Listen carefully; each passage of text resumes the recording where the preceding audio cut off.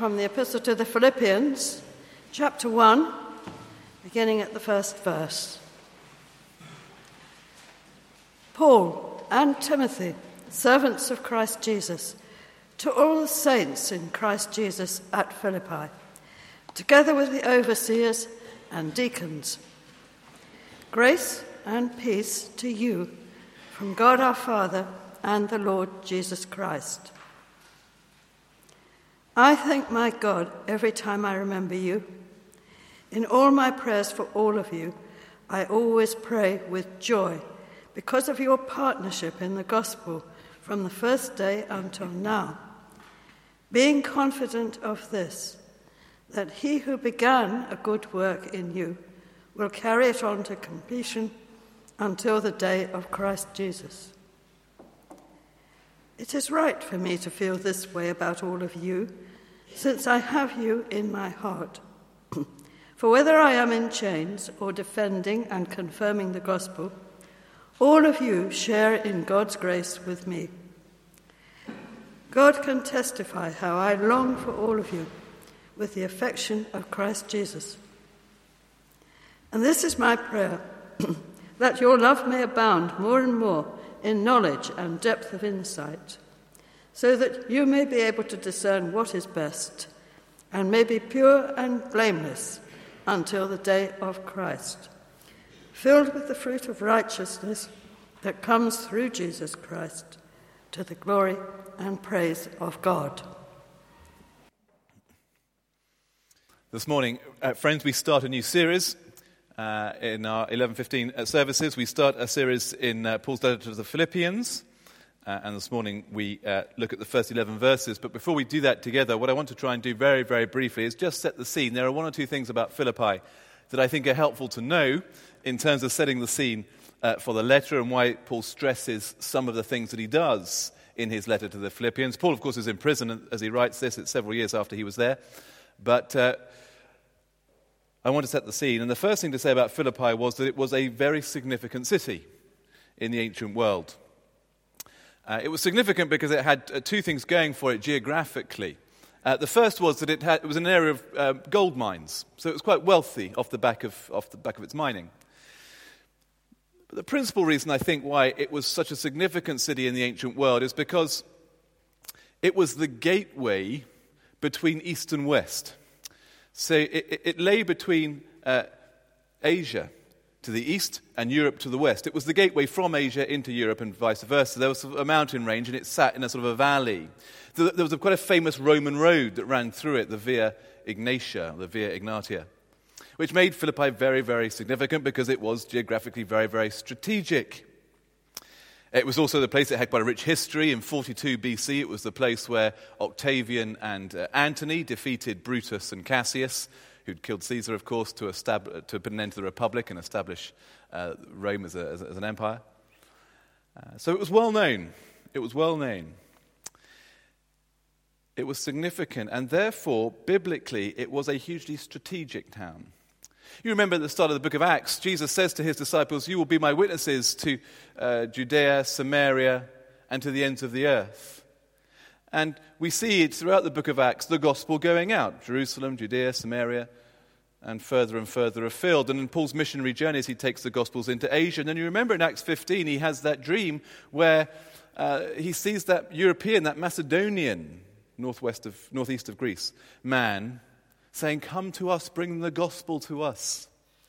And so he does, and the way he goes is through Philippi, as he would, to get from Asia, Turkey, into Europe. And so it's one of the first churches established in Europe, if not the first church established in Europe. And you can read all about that in Acts 16, and the first set of converts that Luke tells us about in Acts 16. And what an interesting bunch they are, and it's worth just thinking a little bit about them. You can go back and read it in Acts 16, it's an extraordinary chapter. They're an amazing bunch. You remember he first meets Lydia, who's a dealer in purple cloth. And purple cloth was a luxury item, a high-end luxury item in the ancient world. It cost a lot of money to create the purple dye. And so she almost certainly would have been quite a wealthy businesswoman. So he meets her by the river, and she comes to Christ. And the next encounter Luke tells us about is a slave girl he meets. If you remember, she has a spirit that allows her to see into the future. And so her owners are getting very wealthy off the back of it, of course, because she can see into the future. And Paul meets her, and essentially he casts out this spirit, and her owners are furious, of course, because they've lost their money-making slave girl. And so they arrange for Paul and his companions to be thrown into prison, if you remember. And we find Paul in prison praising God. The slave girl becomes the second sort of convert, if you like. And then Paul goes to prison, and he's praising God, and there's an earthquake, and the doors to the jail are thrown open. And Paul stays there because he wants to speak to the prison guard, who, of course, is absolutely overwhelmed by what is happening, and the fact that Paul shouldn't flee when the prison door is flung open. And he asks Paul, what must I do to be saved? And Paul leads him to Christ too. So there's your first three converts, or at least the first three converts that Luke tells us about in Acts 16. A wealthy businesswoman, somebody completely the opposite end of the spectrum, a slave girl, and this sort of rough and ready prison guard. Right from the word go, the gospel is subverting cultural norms. It's starting to build a kingdom quite unlike, I should say, any other. It's starting to build God's kingdom, God's upside-down kingdom. And one of the key verses to the letter, it seems to me, is verse 27. You might just want to flip your eyes across to it. Chapter 1, verse 27, Paul says this, "Whatever happens, conduct yourselves in a manner worthy of the gospel of Christ. Then, whether I come and see you or only hear about you in my absence, I will know that you stand firm in one spirit, contending as one man for the faith of the gospel." Unity. It's one of the great themes of Paul's letter to the Philippians. What is it to be gospel people? What does it look like to be gospel people, to be saved people? It looks like, Paul says, unity.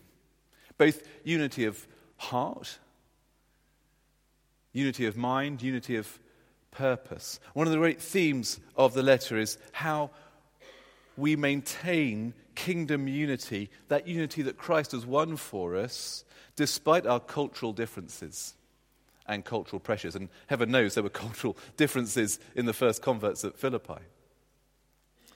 In fact, right from the word go, it seems to me, if you come back to verse 1, Paul, I think, is already beginning to lay the foundations for church unity.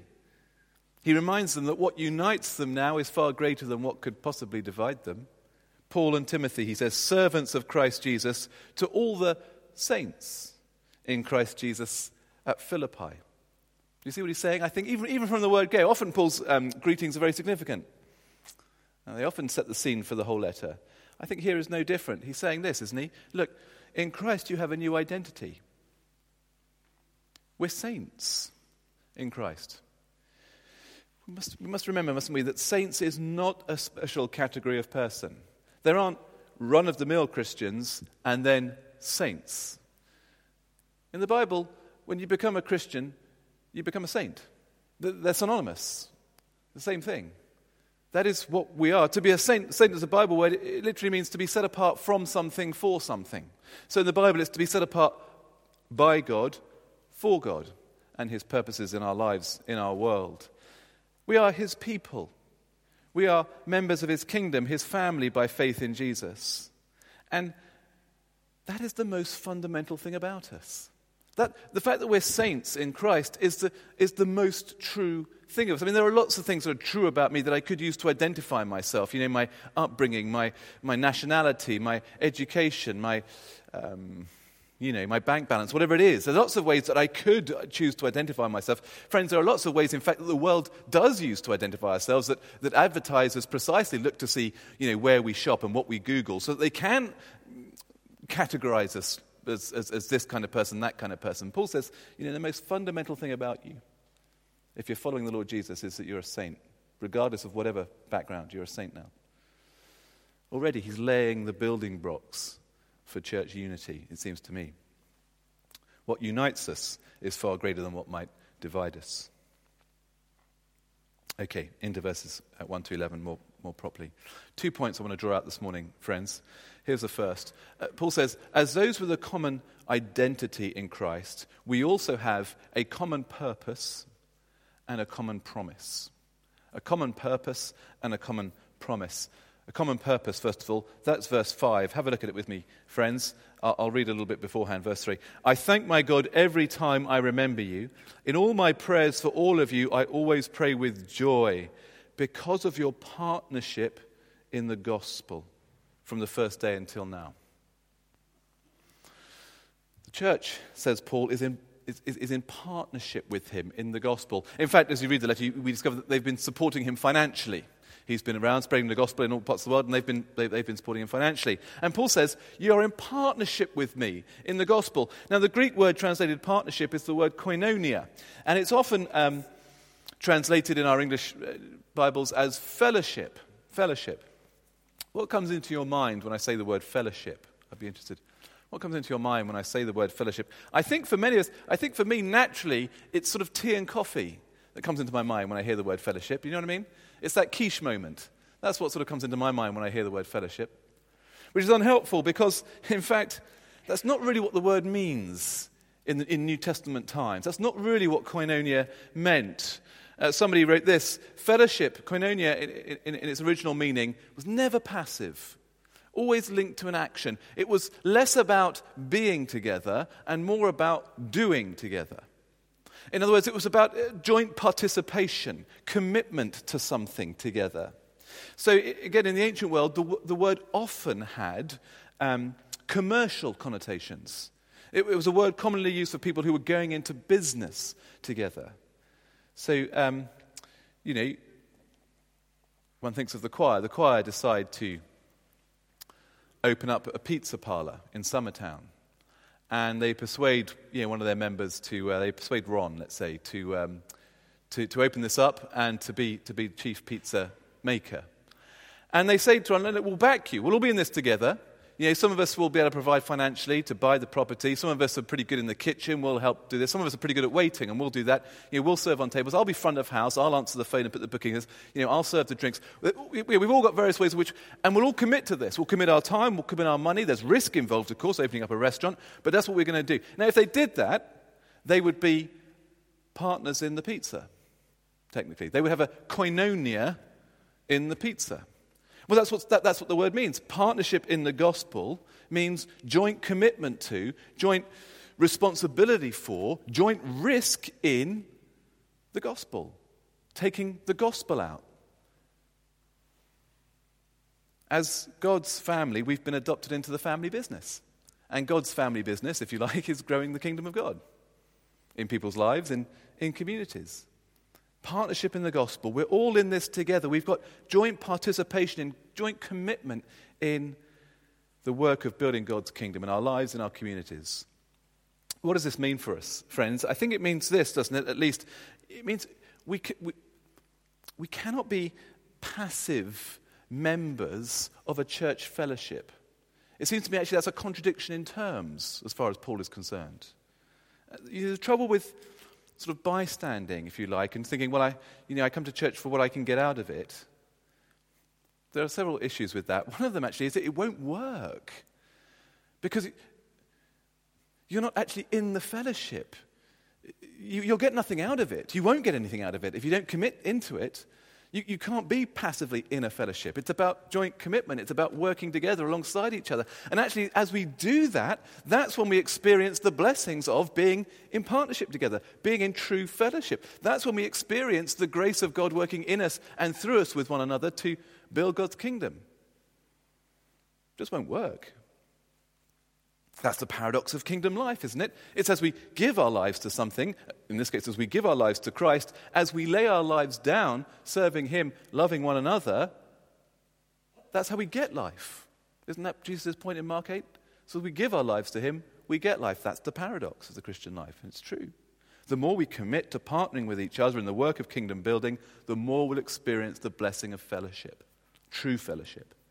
And the more we'll, if you like, experience His grace, the more we'll get out of it. Someone was saying yesterday, I was at the Children and Families Training Day, that they had read, I haven't had a chance to check whether this is true, but they said they had read that organizations that demand much of their volunteers, that call for a high commitment, that give people a big vision and put quite something significant on their shoulders, actually do better than those that say, you don't really need to, just do what you can, just turn up when you can. Actually, those do worse than ones that actually put quite a high commitment on their shoulders. Because there's something about being in it, having a big vision, being given responsibility for something that actually invigorates people. I can see how that could very much be true. I think it's true in the church. We've got a holiday club coming up in the summer. We've been in Cutslow Park for the last couple of years while we've been waiting for this wonderful building to be completed. And now that it is, we're going to run our holiday club for 0 to 11s in the new building in the summer. Big holiday club where we reach out to church children, but also to children in the community. God willing, we want to see 160 0 to 11-year-olds in that building having a week of sort of gospel talks and fun and crafts and games and all the rest of it. It should be fantastic. But for that to happen, friends, we need to be partnering in the gospel. We need all of us to be playing our part in making that happen. And there are 101 ways, just like in a restaurant, there are 101 ways to get involved. Some front of house, some back of house, behind the scenes. So it is in church ministry, so it is with Holiday Club. There's a blue board at the back, and I commend it to you. You have to have a look at it at the end of the service. Leslie's written a whole list of things that need to be done. I've got a few here. I mean, there's everything from being at the front and being in drama teams and leading a den, through to serving coffee or helping with the craft or tidying up chairs at the end of the day. What else have we got? Helping to design a T-shirt before the thing happens, making coffee, badge making. I mean, there's just 101 things that you think, I couldn't do that, but you know what, I could do that.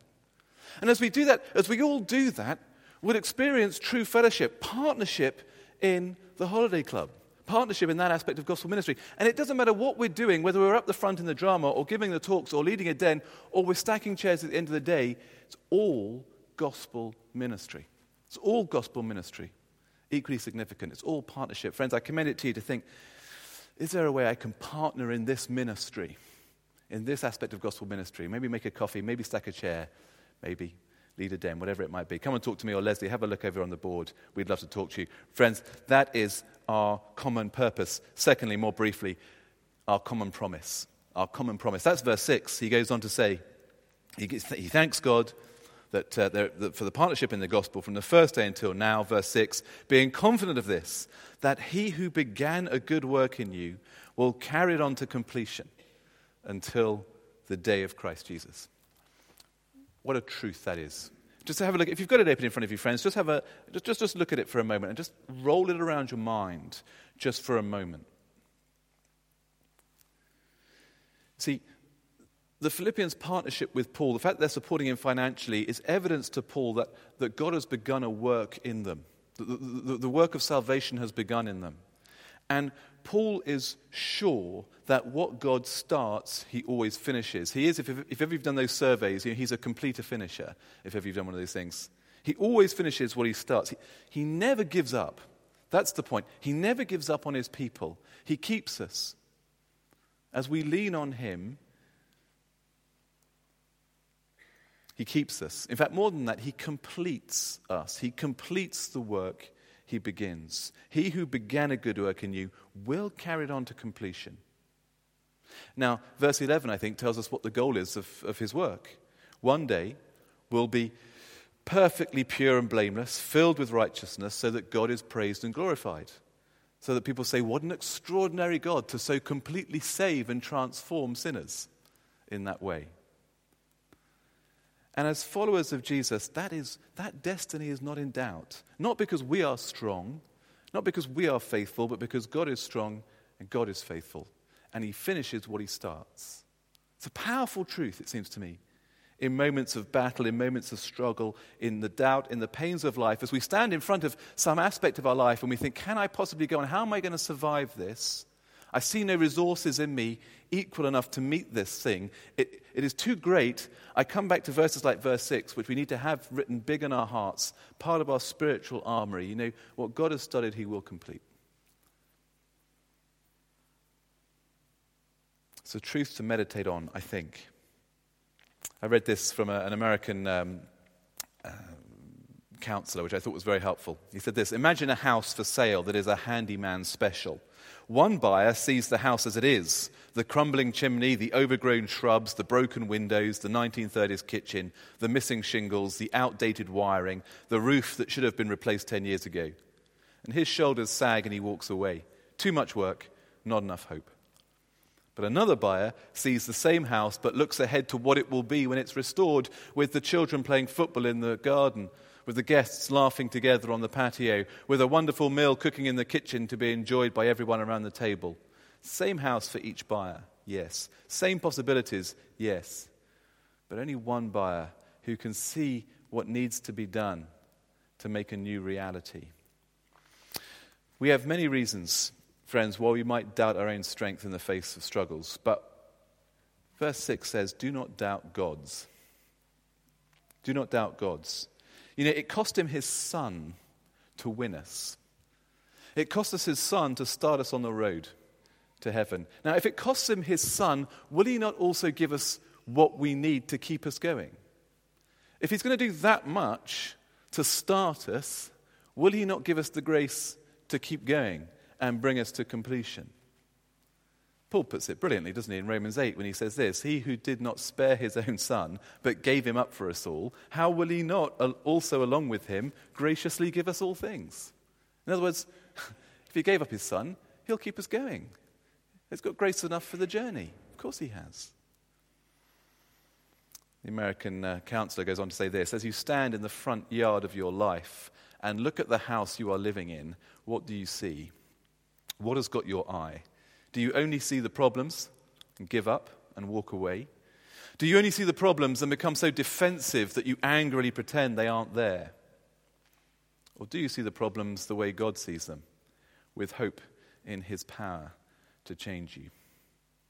There is hope in every and any circumstances, not because we're strong, but because we are confident of this, that he who began a good work in us will carry it on to completion until the day of Christ Jesus. We must finish. We have a partnership. We have a promise. Commitment to each other to build God's kingdom in our lives, in our communities, and a commitment from God to finish in us what he has started. And those are two truths on which to root our lives.